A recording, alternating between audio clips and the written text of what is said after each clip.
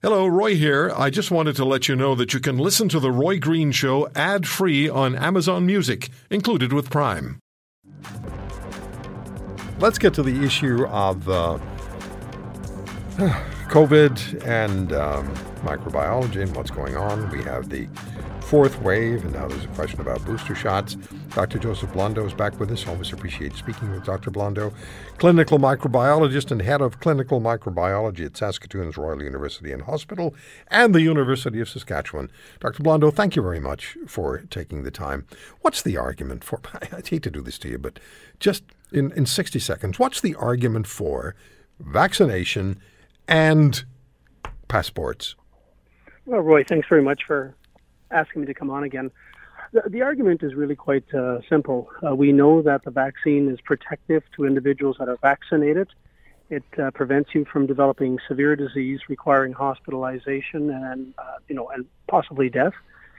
And everybody has a part to play in getting the collective immunization of the population up to a number where we make this virus go away if that's possible. What the passports would do is it's to recognize those people that are vaccinated and try to give them a little bit more freedom back in their lives, particularly if they want to be traveling and where some type of documentation is required. Do we know more about COVID than we did, Dr. Blondeau, or are we playing catch-up? And will we forever be playing catch-up with new variants appearing? Well, I think we know an awful lot about this virus now, but as we've learned, the virus has the capability of changing with new variants. And, what we saw in the beginning of the pandemic was we saw a virus that targeted primarily elderly individuals and those with underlying medical conditions. And then as the variants arose, we started to see younger people, including children, becoming infected and hospitalized and even seeing death rates increasing there. So I think we know a lot, but I still think we're trying to learn more about this virus every day. I guess the follow-up question here is, can we get ahead of the evolution of COVID? Is that possible? I mean, there are some folks that are talking about an 80% immunization rate within the population as being necessary in order to, get rid of this. And so as a consequence, we really do need to continue with our messaging in order to get people to step forward to get immunized and get our, collective national immunization rate up to that 80% threshold or higher. Have there been any developments that you're aware of that cause concerns about what the vaccine might do to anyone's health? No. There was those rare side effects that were identified with the AstraZeneca vaccine and the Johnson & Johnson, and that was those very, very rare blood clots. And then there were some cardiac-related inflammatory problems associated with the Pfizer vaccine. Mm-hmm. And they were known for quite some time now, but nothing new has developed.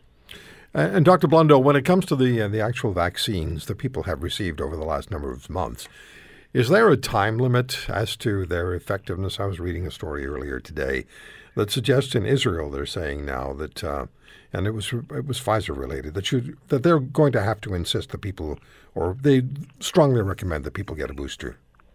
Yeah. So the Americans are going to announce that if you're 8 months past your second vaccine dose, that you're going to be a candidate to get a booster shot. They're going to target vulnerable populations first, but I think they're going to open it up to the general public. And so that sort of suggests to us that perhaps immunity is waning enough over that period of time that the booster shot will be necessary to elevate your antibody levels to make sure that you're protected against not only the virus but the variants. Okay. What interests you about what's going on, Dr. Blondeau? What interests you as a microbiologist? What are you looking for? What are you looking at? Well, it's funny because when I was a student, we studied extensively the great influenza pandemic of 1918 to 1920, and it's still taught to this day. And I think that what we're seeing with COVID is the recognition that you can see these viruses jump, say, from the animal population into humans, and that these pandemics can arise. So the question going forward will be, what can we be doing for preparedness in order to deal with the next time something like this occurs? That's what interests me. And there's no question there will be a next time. Well, I think that we have a vulnerable population, and there are lots of organisms in the animal world that, sadly, if they make a jump to humans, will cause problems. Yeah. We've done pretty well, though, haven't we, over the last year and a half, of getting things into a better perspective, into better shape.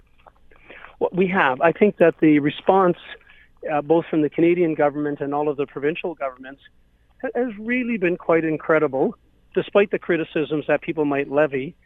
The fact that we're at this point and, we've got 65% plus of the Canadian population immunized and, similar values, a few percentage points within the provinces, I think that was an enormous effort and sort of a tremendous rallying of the troops in order to get everybody to this point that we are. It's fantastic.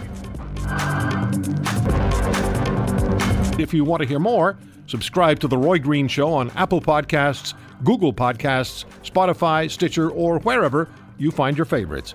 And if you like what you hear, leave us a review and tell a friend. I'm Roy Green. Have a great weekend.